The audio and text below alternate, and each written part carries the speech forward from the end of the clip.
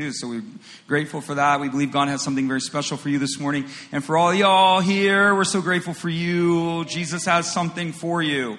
Do you believe that? Right. So we're doing a series called Become. And it's about what are we supposed to be in a world that's trying to tell us what to be. And we've been walking our way through this series. And today we're going to use this be passionate. Be passionate. And one of the things I understand, so just to give you some background in saying why, because I'm going to use a lot of Greek this morning. And so people are like, why do we use Greek? What's up with the Greek? Well, the Bible, the Old Testament was written in Hebrew. And approximately 150 years before Jesus came, it was translated into Greek, but a specific language of Greek called Koine Greek. And the reason that they translated Hebrew into Greek was because it was the language of the people. So probably the two most common languages today are English and Spanish, but English is pretty much the universal language. So like a lot of things are translated into English. Like back then, the Hebrew people were speaking more Greek than they actually were Hebrew. And so the Hebrews were trying to keep their people in the Word of God. And so they did something called the Septuagint, which is the Greek translation of the Old Testament. The New Testament, because Greek was the common language, was written in Greek. So Aramaic, a little bit of Aramaic, which was almost a hybrid language of the Hebrew at the time. So it's kind of like a Creole. That was Aramaic. And so some of the text was written in Aramaic and some of it was written in Greek. And I believe that Greek was actually a gift to the world because Greek is an incredibly specific language. It's very specific. And even on this word passion, there's probably 7 words that describe passion. There's 4 words in the Greek that describe love, right? So there's 3 words that describe our created makeup. There's 3 words for life in the Bible as well. So Greek is a very specific language, and I believe God intended His word to be written in Greek primarily so that we could pull the meaning out of what He is trying to say. Oftentimes called lost in translation. If you read your Bible, particularly in English, a lot of times it's not that the interpretation is wrong. It's just that the interpretation oftentimes isn't deep enough. And so you have to go into the original language and pull it out and expand it a little bit in order to fully understand what God is saying. So you're going to get a lot of Greek this morning. That's all I'm basically telling you. I said all that to say this. So one of the things the Bible teaches about, so they're going to talk about passion, what it means. You were created to be alive. Did you know that? It's true. The Bible says that God created man and He breathed into man the breath of life. That word is ruach. It's the same word for His spirit. That's a Hebrew word, actually, not Greek. But he breathed into man His spirit, the word ruach, and man became a living soul. So in the beginning, God created man, but He created man to live in Him, to live from Him, and to live towards Him. The Bible says that mankind fell. And when mankind fell, when mankind separated from God, He did not die physically. Man did not die emotionally. But man did die spiritually. He became spiritually dead or spiritually alienated from the life that is found within God. Jesus came, so it tells us in John chapter 1 that Christ came, and it says in Him was life, and in Him, and that life is the light of men, right? So the light of mankind is found in Christ. So Jesus came to give man an opportunity to receive back the God life that they had forsaken. That's why when you come to Jesus, many of you know that, it's called the born again experience. You come to Jesus and boom, it's like life just came into you. It's like all of a sudden everything's different. You see the world differently. Your perspective changes. So anybody know what I'm talking about when you get born again? Right? So to be born again is not when you come to Christ to be saved. It's not to be saved in your mind.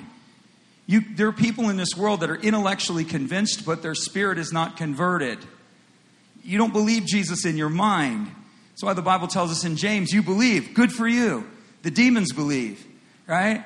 It's not an issue of belief from the context of this Greek word gnosis or knowing. It's belief from the heart. It's a surrendered out. It's something that happens from the heart. So it's not an issue of the mind. It's an issue of the heart. The way we receive the life that God intends for us to have, or the restoration of that life, is when we give our hearts to Jesus. And the Bible says He comes into us. That's the testimony of the Christian. That's what means.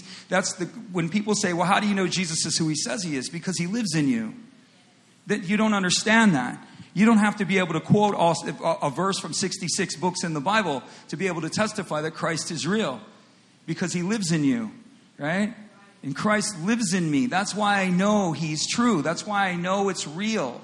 It's not something external. It's something that's internal. So you're created to be alive. And the life that God gives can only be found in Jesus. So let me give you the words here. There's 3 types of life in the Bible. There's the first word, bios. And you guys are already ahead of me on this one. It's where we get the word biology from. Bios is physical life. So the Bible talks about physical life. There's the life of the soul, which is called psyche, right? So there's life within the soul. It's where we get the word psyche. It's where we get the word psychic from. Your soul is your mind, your will, and your emotions. So you have a body. You also have a soul. You have a mind, you have a will, and you have emotions. That makes us all equal. What doesn't make us equal is the life within the spirit. So I'll give you the word. So you have the soma, which is the physical body. You have the life within the physical body, which is the bios. You have the suke, which is the soul. You have the psyche, which is the life within the soul. Then you have the pneuma, which is your spirit. And you have zoe, which is God life within the spirit. So while every person has a pneuma, not every person has zoe, or the God life within their spirit. You get that? You see how specific this is? It gets really specific. There's no debate here as to what this means. And so we all have a spirit, and your spirit is what makes you who you are. So I can have a mind, I can have a body, I can have a will, I can have emotions. We're all equal. But what makes me me, what makes me unique and distinct is the spirit that God has allowed me to be born with. What makes my spirit come into full capacity is when the life of God comes into my spirit. Then my spirit comes into full capacity. You understand that? The greatest maximize, it's not just, yes, you're saved. Yes, you're born again. I don't want anybody getting confused out there. I'm going to hear somebody saying, well, what are you trying to say? Well, you got to repent. We got to be born again. Duh. I know that. Okay. That's not what I'm talking about though here. It's inevitable. I'm going to get somebody who's going to send me a message and go, well, Pastor, you see, it's about repent. I'm talking about becoming alive in the Spirit. I'm talking about what happens when you are born again. I'm talking about what happens when your sins are forgiven. Your sins are removed from you when you give your life to Christ. And because your sins are removed, God, the Holy God, can now come into you. He can't come into you because of the sin. So the sin has to be dealt with. Well, good news. He's already dealt with it. So God's going to say, I've paid your debt for you. I've paid the debt for you. And not only am I going to pay the debt for you, I'm buying you back. When you give your life to Jesus, this is what the word redemption means. It means to buy back. So when God says he's redeemed you, you have to let him buy you back. That's the idea. So when Jesus redeems me, I let him purchase me. I give in to the purchase price that he's offered for me. And it's himself. He doesn't just purchase you and hold you as a token. He purchases you and comes to live inside of you and makes you alive. This is the essence of the Christian faith. This is what it's all about. The essence of the Christian faith, yes, doctrine's important. Yes, disciplines are important. But the purpose of the Christian faith is to make man back alive and to restore him into that life relationship in the Spirit. We worship God in the Spirit. So that's the idea. So you have the soma, the suke, the pneuma. You have the bios, the psyche, and the zoe. The life of that zoe can only be received through Jesus. People don't have that zoe anywhere else. And this is where passion comes from. This is where enthusiasm comes from. I'm going to show you. So everybody's created. So we become born again. We get the life of Christ within us. But people, no matter where you are, you're created with a drive. Everybody in this world has a drive. You're driven towards something or someone, or it could be people, could be places, could be things. And this drive that you're created with will affect every area of your life if you embrace it or if you refine it, or it will affect every area of your life if you deny it. And the drive that everybody's created with is this understanding of passion. It's what you care about that drives your life, right? Or what you choose to care about that drives your life. And there's a lot of words for passion. A lot of words in the Greek for passion. I chose what I thought was the 3 most important. The first one is this is the most dominant. I want you to say with me, you're going to speak Greek this morning. Everyone want to speak some Greek? Lay it on me. Yeah, I got one person. We're going to lay it on me. It's real easy. Say it, pathemia. Pathemia. And what it means is a strong drive to obtain a positive goal. We can all identify with that. Every one of us has an inbuilt drive. We have a strong drive to obtain a positive goal. But this word pathemia means that your drive is so great, it doesn't matter how much you have to endure. You will pursue it. You will have pain. You will go through pain in order to achieve a positive end. That's the suffering of Jesus. We call it the what? The passion of the Christ. For the joy that was set before him, he what? Endured the cross, despising the shame. Pathemia. He went through the pain to obtain that goal. He went through the pain to obtain that positive end. You see it with children, right? Right? Here, let's just play kids games, right? Kids have a pathemia. Their drive and their passion to play is greater than their desire for pain. I'm serious. You ever watch your kids play?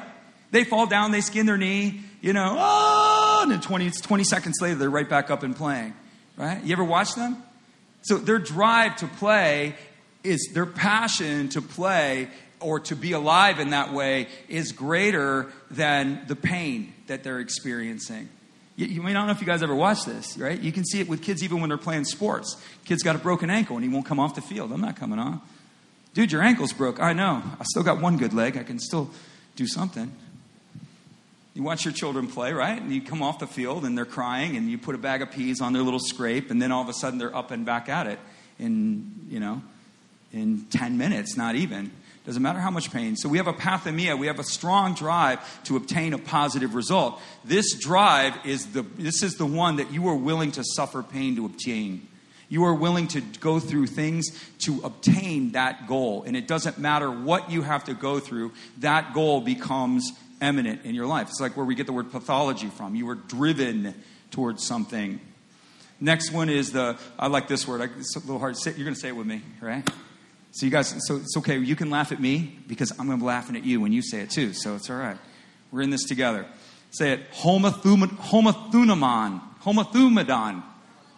There we go. Right? And this is a drive for agreement. So we have a drive where we can all be in unison. We can all be in harmony. This is where the Bible talks about they were all in one accord, or they were all in unison, or with one voice. They lifted up their voices to God with one voice. It's this drive. It's actually the Greeks, the ancient writers. That's another way you understand what this word means. As you look at how they used it, it was always used in musical terms.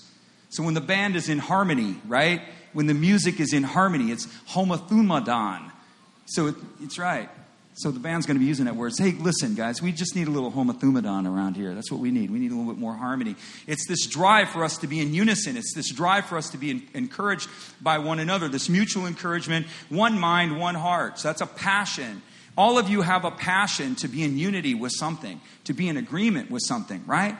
We tend to move away from things that are not reflective of our views or our thing. And this is actually the passion that we are supposed to have as Christians, is endeavor to keep the unity of the faith. We are to have a passion to be unified. We are to have a drive to be of one mind and one heart. No matter what the outside world or whatever the influences are dictating to us, our mind and our heart is to reflect what Jesus wants. No matter what the personal cost is. But I don't like it. It doesn't matter if you like it. He's not asking you if you like it. He's telling you to come into unity. He's telling you to be of one mind and of one heart. That's what he's telling us. And we're supposed to have a passion for that. We're supposed to want to sacrifice ourselves in order to maintain unity.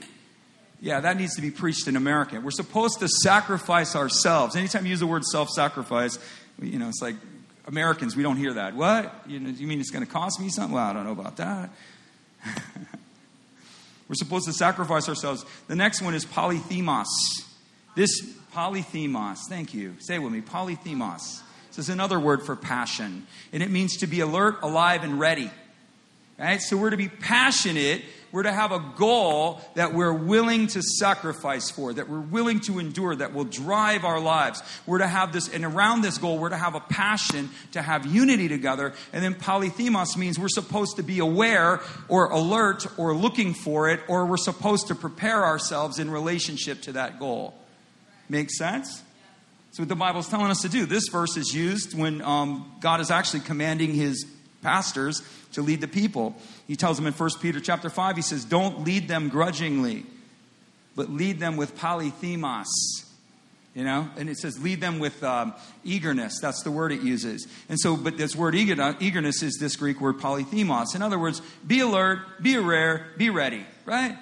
Don't be grudging. Like if you're going to lead the people of God, be ready, right? Can we be ready? Can pastors be ready? Can we like offer something? That's actually a command that word is used in direct relationship to what God expects from his leaders. To be ready, to be alert, to be alive, to see things that other people can't see, to understand what's going on, to discern when other people cannot discern. It's like the shepherd. Like if you ever watch sheep, the wolf will walk right into the sheep. The sheep are just kind of like, huh? What? Oh, yeah. Well, that's a weird looking sheep. I don't know. I've never seen him around here. Hey, what's your name? Harry? Oh, hey, Harry. I'm Pete. This is my wife, Sarah. This is my kids over here. The wolf will walk right into a sheep, and the sheep know nothing about it. But if the shepherd sees the sheep, what happens? He's alert, aware, polythemos. He understands what's going on. So that's what God is expecting from church leaders, from church ministries. He's expecting that there be an alertness, an awareness, and a readiness upon the people who claim to lead his house.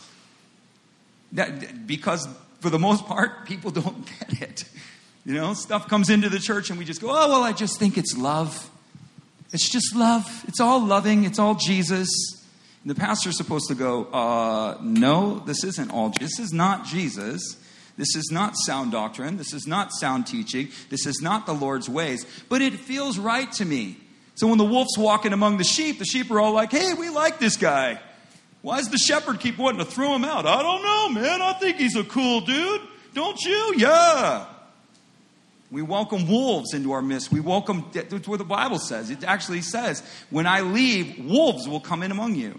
Ravenous wolves who will spy the people out and consume them as merchandise. Interesting. Peter actually says that. And so when he's talking about polythemos, it's interesting that he tells the pastors have polythemos because he says the wolves will come in among the people. And wolves are not just people. Wolves are teachings. Wolves are doctrines, destructive heresies, destructive doctrines that proclaim Christ is not Lord or that proclaim everybody's saved. It's a universal gospel. I'm going to tell you now that is a destructive heresy. Unless a man is born again, he cannot see the kingdom of heaven. Nobody's saved unless they give their life to Christ. That's a destructive heresy. God loves everybody. Yeah, he loves them so much that he calls them to repentance. He calls them to deny themselves, take up their cross, and follow. That's how much God loves them. He loves them enough to tell them the truth, that you're lost and you're hopeless and helpless without Jesus. That's how much he loves them. It's a destructive heresy when the church embraces this stuff. It's destructive. It's a wolf. If I or an angel of light preach to you any other gospel other than what you heard, let them be accursed, Paul said. Make no mistake. This gospel is what it is. Christ crucified, resurrected. Repentance is the essence of the kingdom. It's the beginning of the kingdom. So then he uses this word polythemos. He says, be alert, be alive, be ready. And then, so this is what passion looks like. And then he uses this word, the Bible uses this other word called entheos. And if you can connect the words, you already get where we get it from. We get the word enthusiasm from entheos. And what it means is God within. This word is heavily related to joy. So entheos, so when you have enthusiasm, you're excited about something, but entheos means you're excited because of the life of God within you. So it's telling us to have entheos. So our life is to be driven by passion, and our life is to be driven by something from within that relates to God. So all of our drives in our life are to be related as from the source of God within us, that God is driving us towards something that is goal-related. And that drive, that entheos, is to have pathome, homothumadon, and polythemos attached to it. So the drive from God in your life is to have something in your life that you're willing to sacrifice for. Is to have something in your life that you're willing to come in agreement with, and to have something in your life that you're willing to get ready for. That's what it looks like. So our goals and our agreements and our readiness and our awareness are to be aligned with God from enthemos. We're to have entheos in our marriage. We're to have entheos in our finances. We're to have entheos in all of our, anything that we do is to be born in God. 1 Corinthians, be thankful. Ready? Be thankful. Everybody say, I'm thankful. Because he gives me victory over sin and death through Jesus Christ our Lord. You're eternal beings, man. You're going to live forever. If you're in Christ, happy day. Good news. Good news. Doesn't matter how bad it is. It's going to get a lot better. Doesn't matter. If you die, you win. We have victory. We have eternal life. We will live forever. Not suffer forever, live forever. That word again is life. God will give you Zoe, life, forever. So, my dear brothers and sisters, be strong, be immovable. Work for the Lord with enthusiasm. For you know that nothing you do with the Lord is ever useless. So get excited, get happy, because whatever you do, do it with the Lord. And know this, have confidence that everything you do with the Lord or in the Lord is not useless. The devil wants to tell you it's useless. It's wasted. Judas, that's a Judas voice. That's a Judas spirit. You give to the Lord, you sacrifice to the Lord, you serve the Lord, and he says the Lord doesn't see. You're using it. You're wasting it. That's a Judas that's talking to you. Jesus isn't telling you that. So our goals and our life's perspective is always to be centered in and through Jesus, in theos, and is to be driven with passion. You say, why is it necessary? This is necessary for the believer because the world is a very unstable place.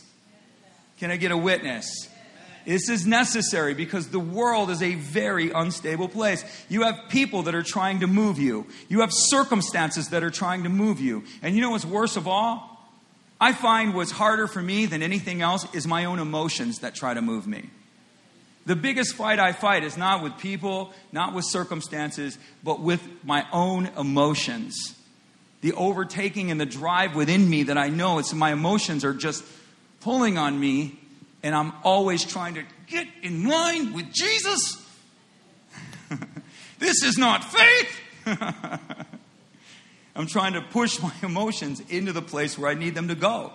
And so we need to understand that our motives are in God, that we're driven by God, and our passions need to be associated with that. Because if we don't know, so if you don't know where you're going, you don't know what's driving you, you don't know what your motives are or why you're doing what you're doing, the world will influence you in some very dark ways. And you'll end up at some crazy places. Because the world will drift. It's just all of these pullings and these driving points within our lives that are trying to move us off the mark. Jesus is trying to put us on the mark. And everything around us is trying to move us off the mark. Anybody know what I'm trying to say? Right? You make a point, you're going to go and follow God, or you get a vision from God, something somewhere, somehow comes around you. Circumstances start happening, and then your own emotions start happening. And all the doubt starts feeding into your head. You're not good enough. You're not going to make it. This isn't going to work. This is going to fail. You know? Who told you that? Somebody made a meme of me and put it on Facebook. I had somebody send me a message. And I'm standing there and I'm going like this. And he put, who told you that underneath the meme? And I had somebody going, why is he saying that? Why is he saying who told you that? You know? And I'm like, it's an inside joke. It's people, emotions, and circumstances try to make you move. So we got to know what God is saying to us. In theos, Lord, what are you saying to me? Lord, what do you want from me? Lord, what am I doing? Whatever I'm doing. You say, what do you have, Kevin? Then do it in me. What do you have? I have a job. Well, then do it in me. I have a family. Well, then do it in me. I have this. Then do it in me. I have a gift. Then do it in me. I have a talent. Then do it in me. In theos. And drive that gift, that talent to its maximum point in Christ, no matter what it costs you. Find other people around you that think the same way. Right? We have to gather people around us that are on the same journey and going in the same direction. You cannot yoke an ox with an ass, the Bible says. My wife says, you just like quoting that because you want to say ass in church. And she's going to be watching me right now. She's going to be going, he did it again.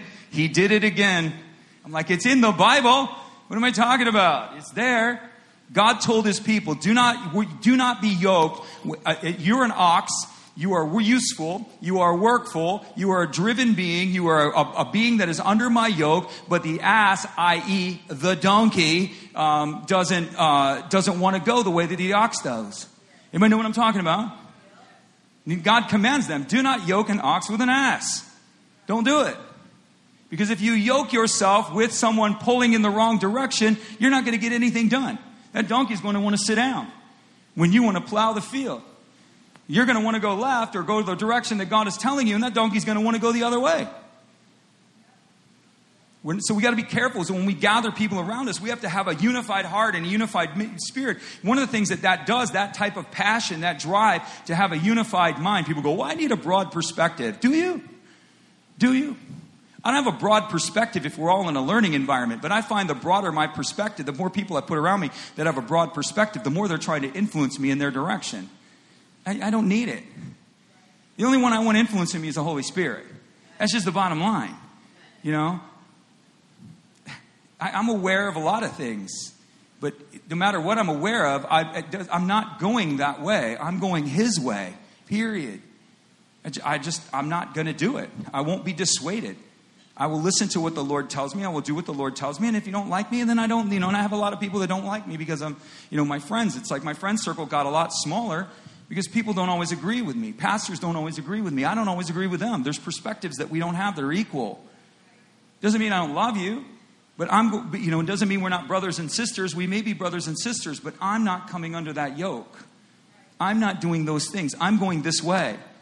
And there's a lot of times that's what you have to do. You have to put people around you that the Bible uses this word mutual encouragement. People around you that can mutually encourage you in the direction you're going. Some of you've been through 12-step programs or whatever. The whole design of the 12-step program, the guy who started the 12-step program, is it 12 steps? Is it 10? It's 12 steps, okay. It's 12. The whole guy that designed it was for mutual encouragement. It was a peer environment where they could mutually encourage one another along the way. The guy who founded it was a believer. Friend of Bill. I know that statement, but I don't know who Bill was. But I've heard it many times. Are you a friend of Bill? That's how they identify. But they mutually encourage one another. They join themselves together to encourage one another to succeed. They help to pull them away. If you're around negative influences, what's going to happen? Yeah, come on. Yeah, you already know. We don't even have to go there. The Bible says, do not be deceived. Bad company corrupts good morals. So don't stop kidding yourself. Bad company corrupts good morals. Doesn't matter how good I'm going to go and help this person. It's not going to work, man. It's not going to work. I tell people, you can't go where they are. They need to come where you are. As a believer, listen, you've crossed the great divide. And it's like we're in this world, but we are not of it. And there are places I cannot go.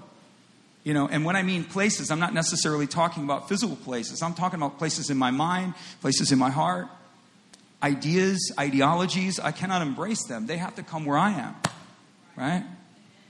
So that's a big thing. So we have to so we're supposed to have entheos. And so this enthusiasm, this drive for God is what makes all the difference. Acts 20:24, you're going to see passion at its fullest. You want to talk about a dude that God used to exemplify passion? It was Paul. I beat Paul up a couple weeks ago, so I'm going to try to bless Paul this morning.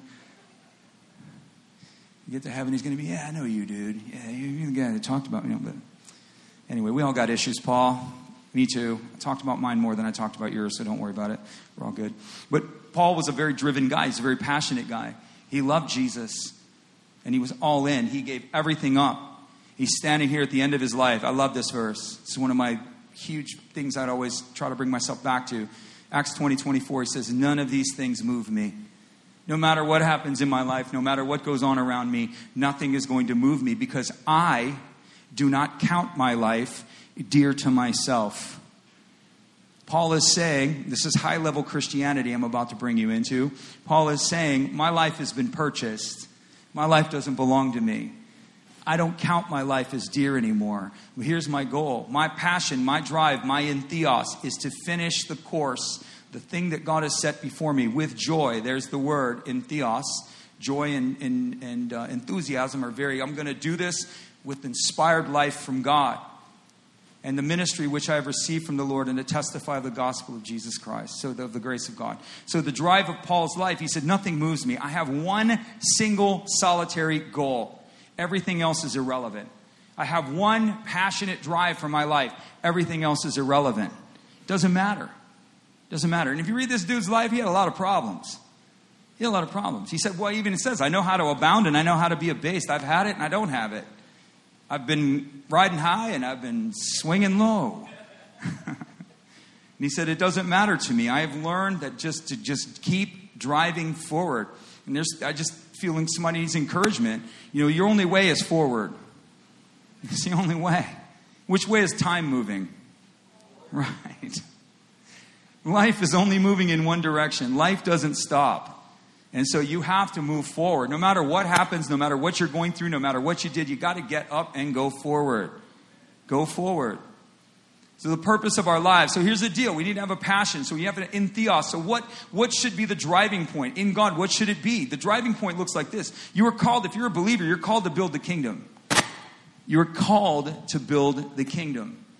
You're called. The kingdom of God. Jesus is about his Father's business, and his Father's business is to expand the king's dominion, the rulership and the reign of God. What does that mean? Your support, participate in the proclamation of the gospel of the kingdom. The gospel of the king's dominion. It's not a gospel of salvation. Salvation is the beginning point of the gospel.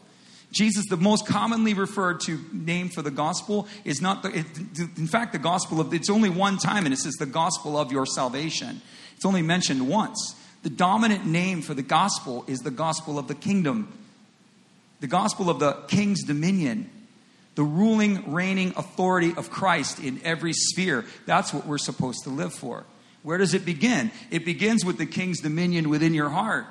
That's the first place I need the king's dominion. I need Jesus to rule me and not me ruling myself.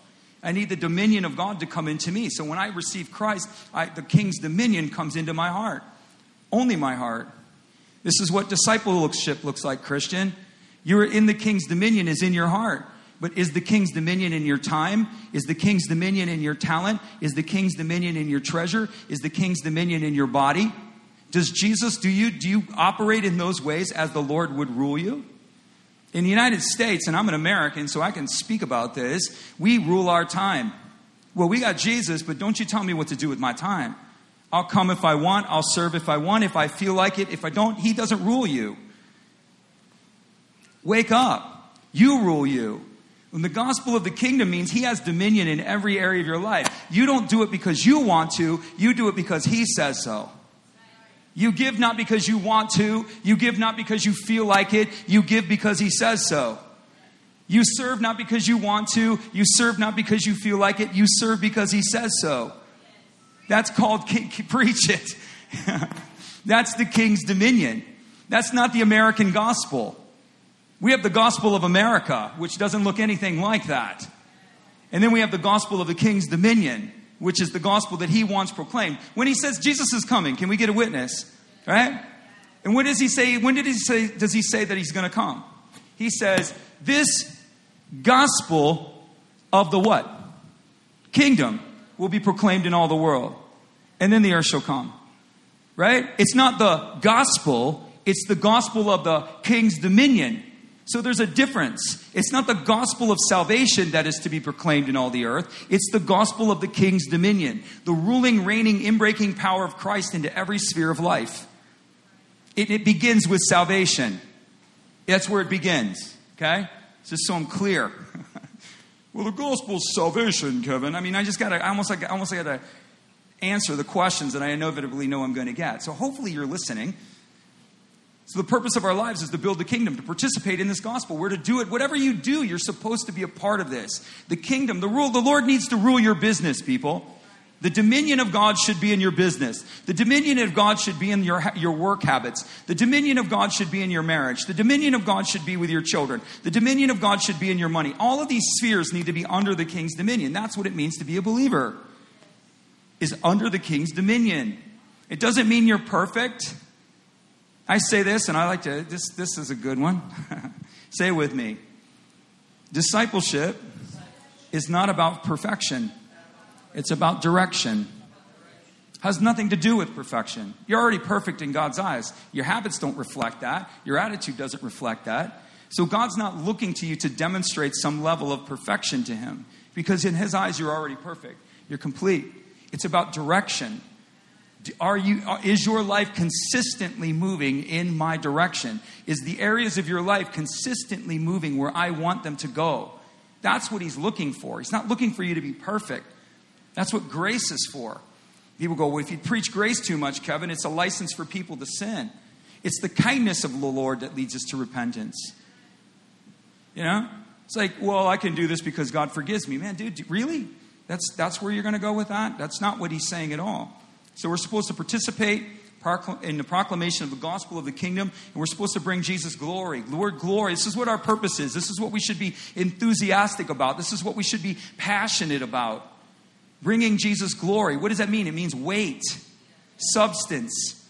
Everything we do should be to bring weight to Jesus in his name, to bring honor to Jesus in his name. Whether the world sees or whether the world doesn't see, Jesus sees. One of his names is El Roi, and it means the God who sees. The Bible says there is nothing hidden from him. Nothing. He sees everything. So even if the world doesn't see, God sees. Even if the people misunderstand your motives, God understands. He sees. It says Jesus is the head of the body, the church. That means he's in charge. Not just of the institutional church, but of the church collective. He's in charge. King's dominion. Who is the beginning, the firstborn from the dead. Jesus is the one. He is the firstborn from the dead. That in everything he may have the preeminence. In everything. Jesus is first and first place in everything. Everything. That in all things he may be the preeminent one. All things in our life. This is how we mirror to the world who he is. Why do you guys serve a God and put him first in everything? Because he lives in me, because he loves me, because he cares for me, because he's worth it, because he's worthy. All things, he's to have the preeminence. And you're to create the common good. So what does it look like? It looks like your purpose, your enthusiasm, your passion is to be driven, is to be Jesus-centered. It's all about Jesus. What are you guys, Jesus freaks? Yep. 100%. I am president of the local chapter of Jesus Freaks. So if you're in Miami, you can come and be part of the local chapter here at Elevate of Jesus Freaks. And I am happy to say that I am president of the local chapter of Jesus Freaks. I am a 110%, 10,000 times 10,000, a Jesus freak. Mark me down, right? We're Jesus freaks, straight up.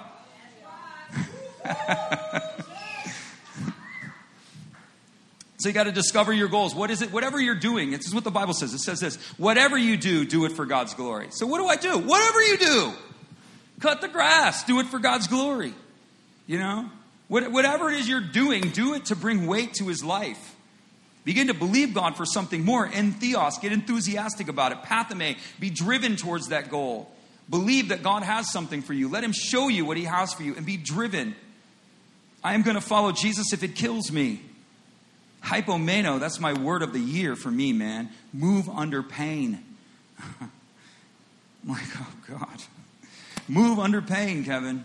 Whatever you do, do all for the glory of God. Pathame, do something deserving. Homothudamon, get some people around you. Find the goals. Get some people around you that are like-minded, that encourages you. Feed yourself with people that will encourage you. Learn from people who have gone this way before, who have gone before you. Polythemos. Get ready. Start looking and be in expectation. Get yourself ready. I'm passionate. I want to be a school principal. Yeah, but you only have your bachelor's and you're probably going to need your PhD to do that. So listen, get ready. How passionate are you to do that? Are you driven towards that? And to what, where you make your sacrifices?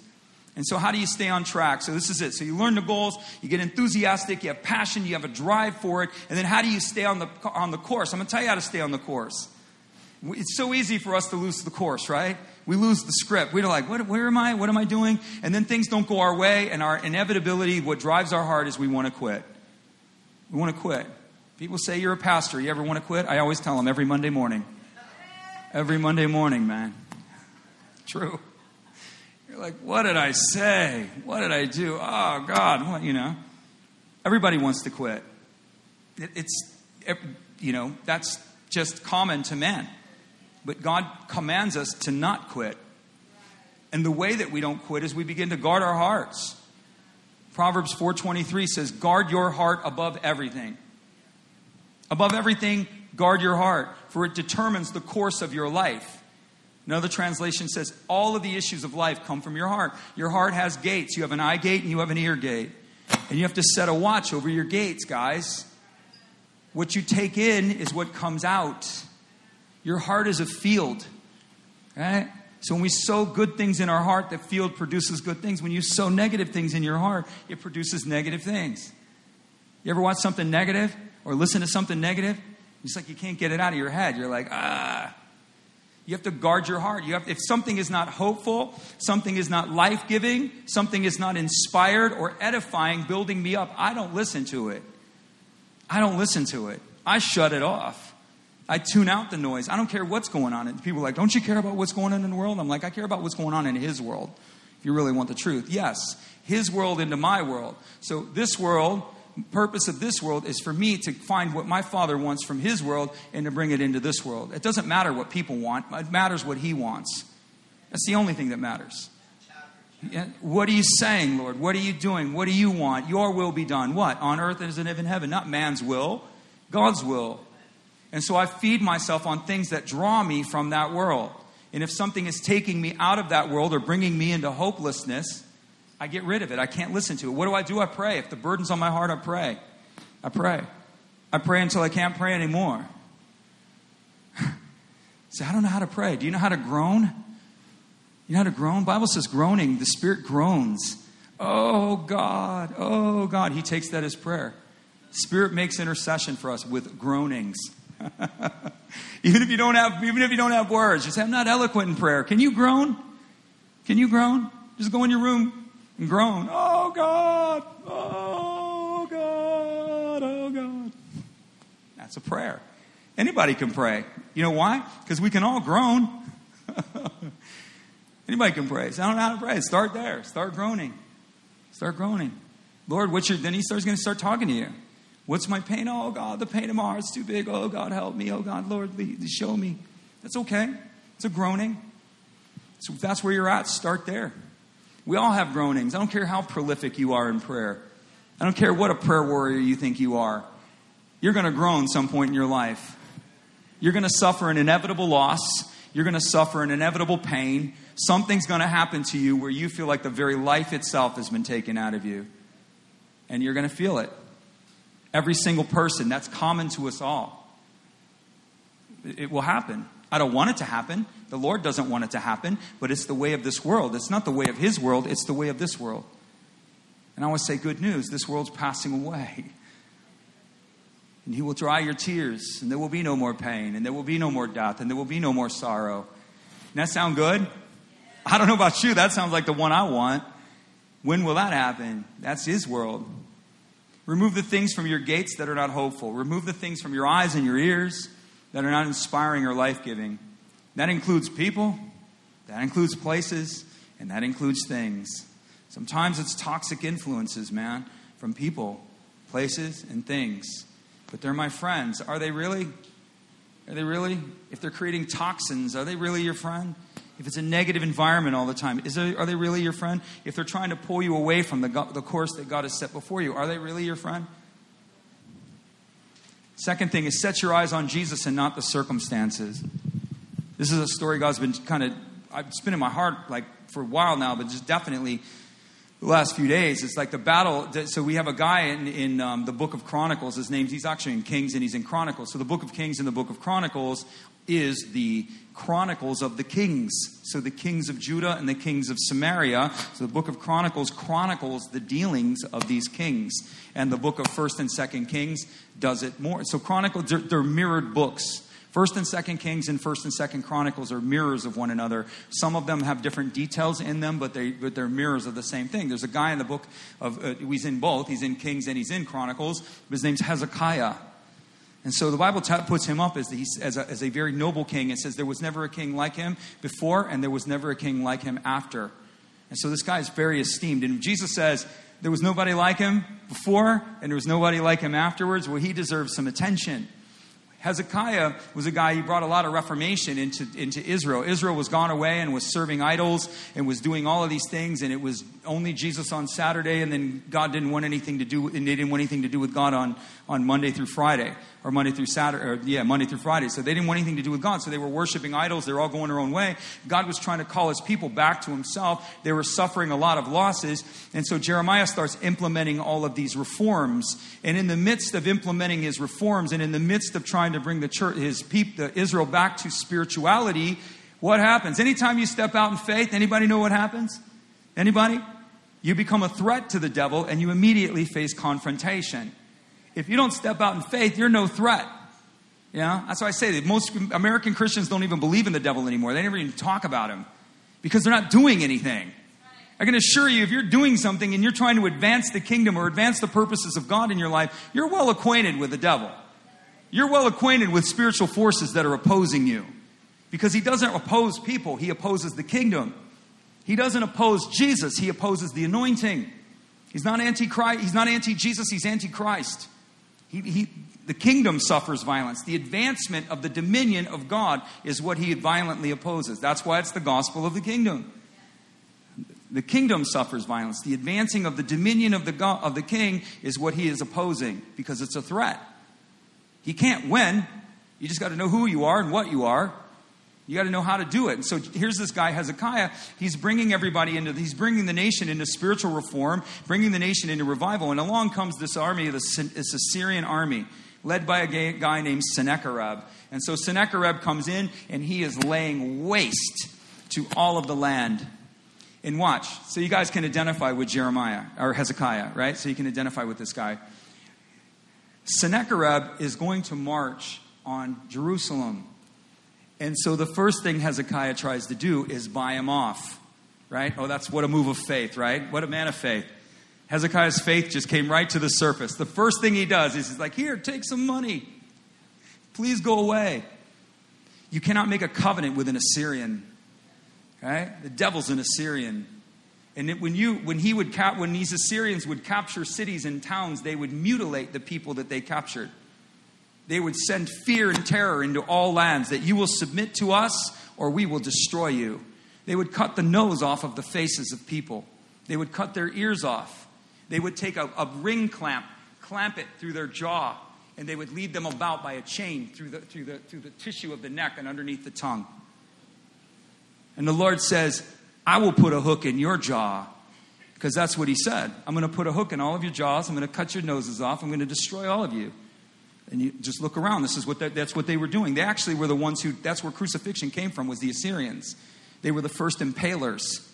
They began to impale people outside the city gates. There's actually a relief of when Sennacherib was attacking a Jewish city, which he did conquer this one, Lachish. When he was conquering Lachish, the stone relief shows all of these impaled soldiers out in front of the city.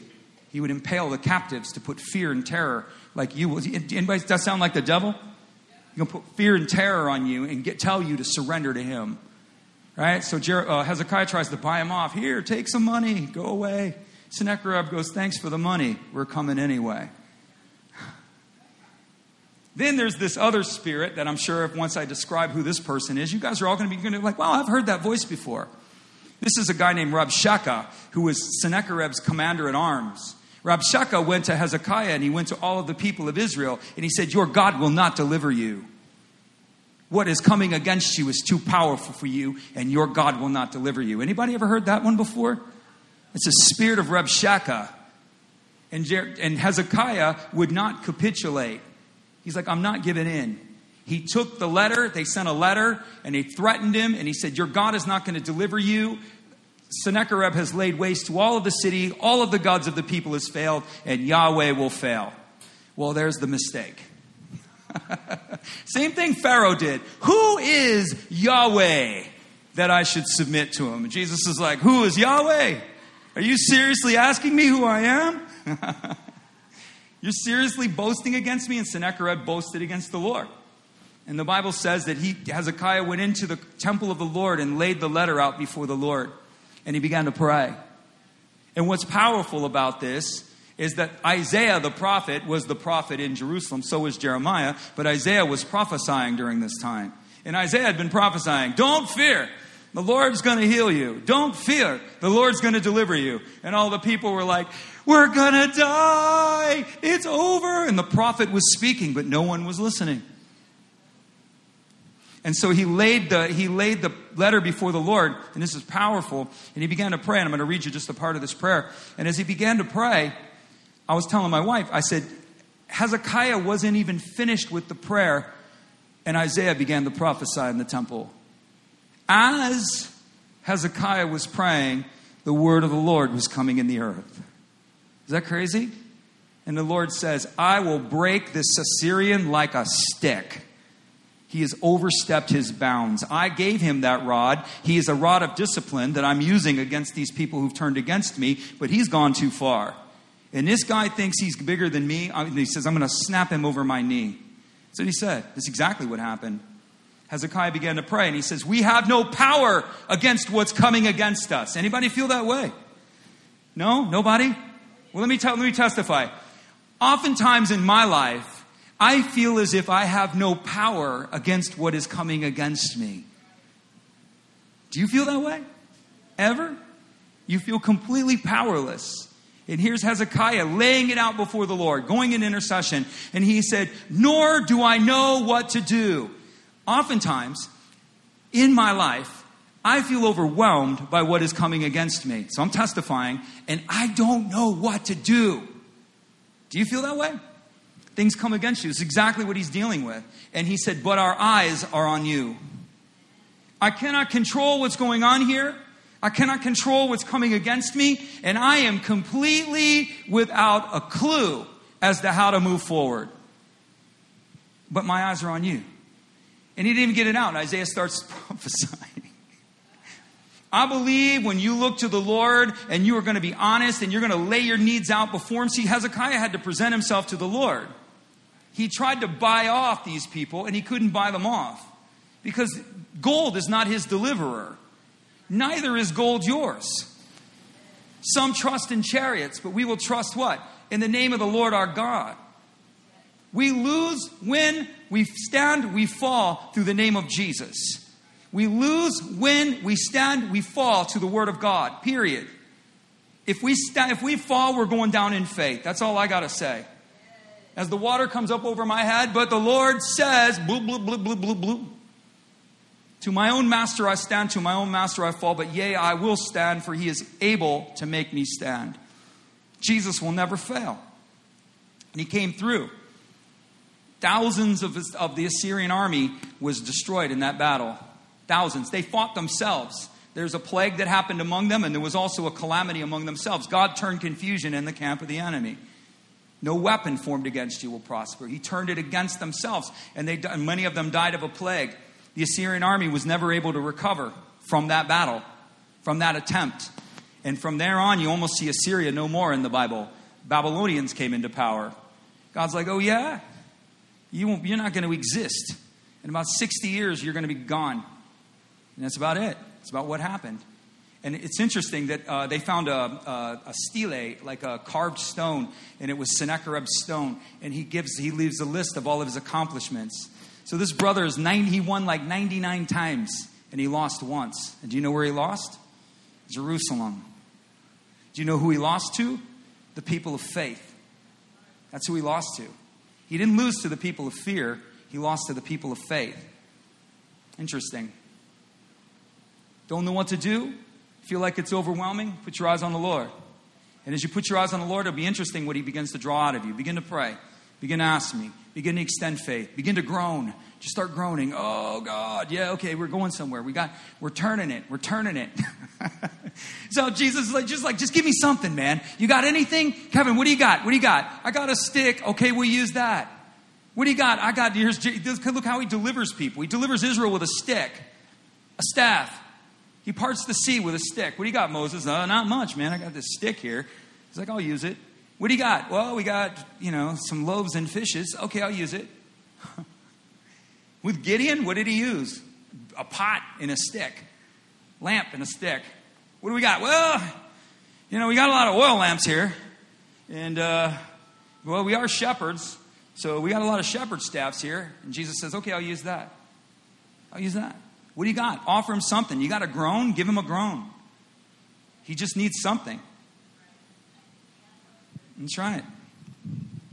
So we hide the word of God in our heart. So this is the next thing. So I'm going to move quick. So the third thing you do, so we put our eyes on Jesus. The third thing you do is you fill your heart with truth. David said, I've hidden your word in my heart that I might sin against you. That word sin is go off the mark. I've hidden the word in my heart so that I won't go off the mark of what you're telling me to do. The word of God is very important in the life of the believer. I don't know if I can get a witness in this room. Can I get a witness? The word of God is very important. Very important. The word is a seed. When you put the word in your heart, it's a seed. It begins to bear fruit inside of you. It begins to affect your conscious mind. It begins to affect your subconscious mind. Why? Because the Word of God is living and powerful and sharper than any two-edged sword. It divides soul from spirit, bone from marrow, and is a discerner of the thoughts and the intents of the heart. So when you hide the Word of God in you, it begins to come over your conscience, and it begins to show you what's faith and what's fear. It begins to show you what's spirit, what's soul. It begins to show you what's life-giving, which is marrow, and what's dead, bone. The marrow of the bone is what's alive. The bone's not alive. The marrow is what is alive. That's what he's saying. It shows you what's living and what's dead. It does it by nature. The Word of God has a power all of its own when it's sown into your life. It's amazing. Anybody know what I'm talking about? You start reading the Bible, you don't know why. It just starts doing something to you. It starts affecting you. Verses start coming to your mind. You don't even know why. You're like, I don't know what to do. Boom, a verse comes to your mind. Oh, well, that's what I'm supposed to do. The Word is a weapon. It's a double-edged sword. When Jesus was tempted in the wilderness, what did he say? It is what? It is written, right? It is written. Man does not live by bread alone. So it's a weapon. The Word is a tool. Acts 20 verse 32. So now, my brothers and sisters, I commend you to what? The Word of God. I commend you to God and to the word of His grace, which is able to build you up and to bestow upon you an inheritance among those who are set apart or sanctified. It's the word logos. I commend you to the written word of God that is empowered with His grace. So here we're going to look at Greek, this language that's being spoken here in the Greek. I commend you to the logos that is empowered by spiritual power moving in love.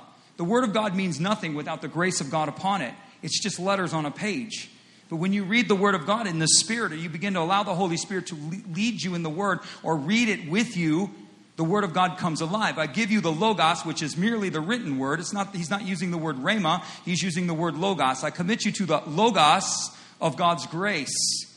So you can't have Logos without charismata, which is the word grace, spiritual power moving in love. You cannot have the Logos unless the Holy Spirit is empowering it and moving in love. You get that?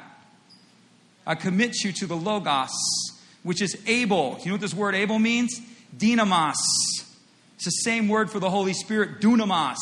So when God says, I am able to build you up, what is He saying? It is the Holy Spirit within you that will build you up. It is the dynamo power of God within you that will build you up. It's not some external work that He's doing. So the Logos, empowered with the Spirit of grace, and then the Holy Spirit, dynamo, generating power within you, is how He builds you up. And is able to give you, and He builds you up into a house. Isn't that interesting? Now watch this. I love this. This definitely ministers to me. I'm going to see if I can pronounce this. Oikos, I know that word. Oikos domesai. Say that with me. Oikos domesai. You know what it means? A house of influence. He's able to build you. The word domesai is build. The word oikos is center of influence. So God, what is He doing in our lives? The Logos in our lives empowered.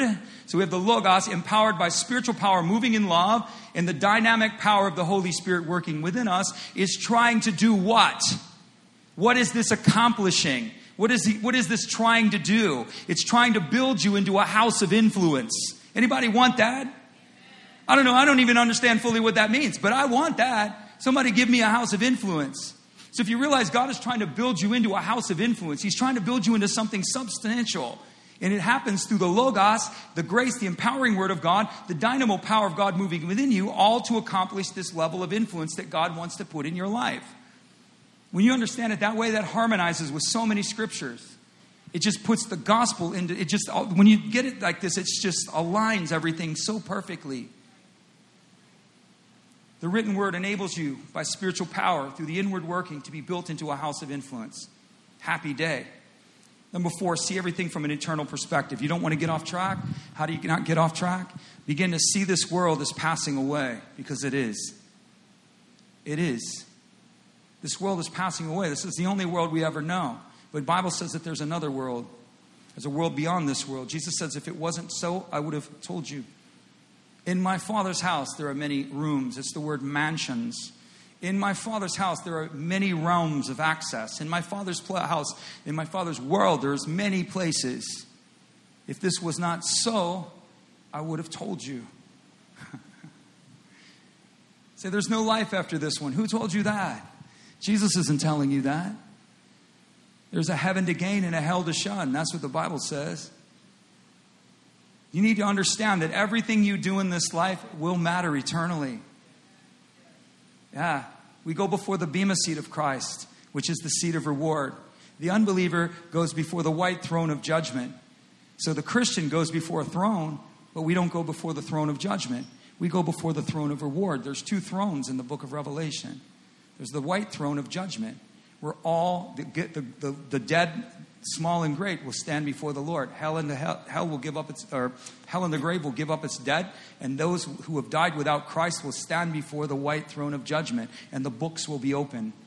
And whosoever's name is not found written in the book of life will be what? Thrown into the lake of fire. The believer never sees this throne. We don't go before a white throne. We go before a bema throne. It's called the rainbow throne. It's the laurel seat. It's the seat of reward. It's where they put a wreath on your head, right? Flowers in your hair, right? So I always wanted to be a hippie. Wish granted. We're going to be like, yeah, check it out. But it's the seat of reward. We go before a bema seat, and God will look at your life and not judge you based upon your personhood. Your judgment or the decree over your life is, what did you do with and for Jesus? That's what he's going to look at. So you got a verse? I got many of them, but this is one that's extremely clear. You cannot build your life upon any other foundation than that which is laid, which is Christ Jesus. Right? So rains will fall, floods will come. If you're not built on Jesus, it's over. Right? But we are built upon Christ.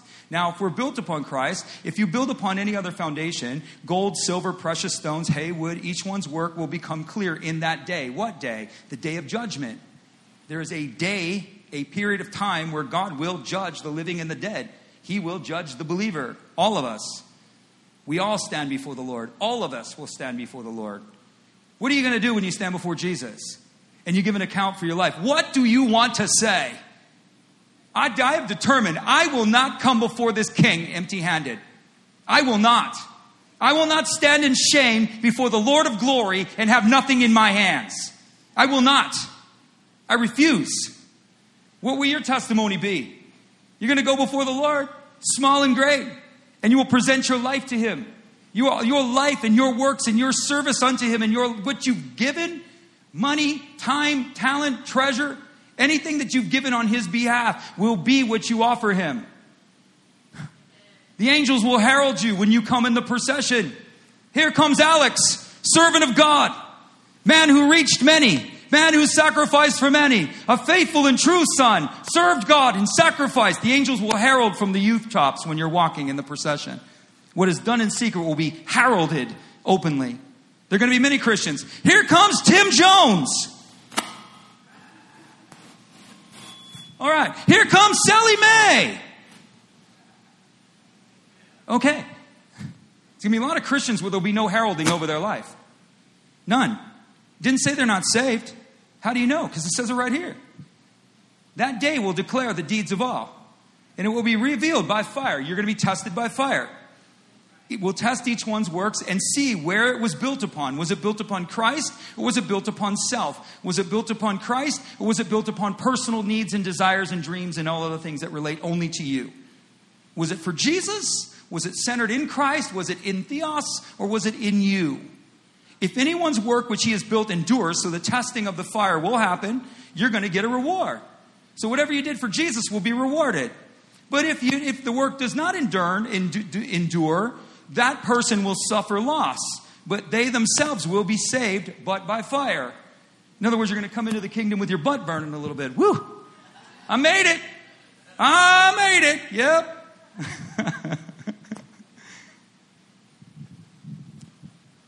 This life is passing away, man. This life's passing away. John 1, 1 John, chapter 2. John's like, he's an old man. They said when John he was on Patmos, but then they gave him a reprieve. And so the final days of John's life was spent ministering, and they believed the church of Ephesus. And so the legend, this isn't doctrine, this isn't Bible, this is just church history. They believed they had to carry old John up. Can you imagine? John's like this 90-year-old guy. Bring up Pastor John. So they'd be carrying him up there. Little children, love one another. And grump off the stage. But he would write things like this, and this is him at the end of his life. He said, this world is passing away, and all of the self-centered desires with it. But the one who does the work of God or does the will of God will abide forever. This world's passing, man. This world's passing. Don't drink the Kool-Aid and believe this is all there is. There's no such thing as that. Don't drink the Kool-Aid and think that everybody's going to be rewarded equally in heaven. They will not. You'll all get salvation. You'll all be provided for. You're all going to have a happy day. But there will be positions of influence. There will be positions of status. There will be positions of servitude that will be granted to those who have demonstrated faith in this life. It's just the fact. What's it look like? I don't know. But if I want to find out, I definitely don't want to be at the back of the line. I'm telling you that, I'm Caleb. Give me the mountain. I was faithful, God, with everything I had. I want the mountain.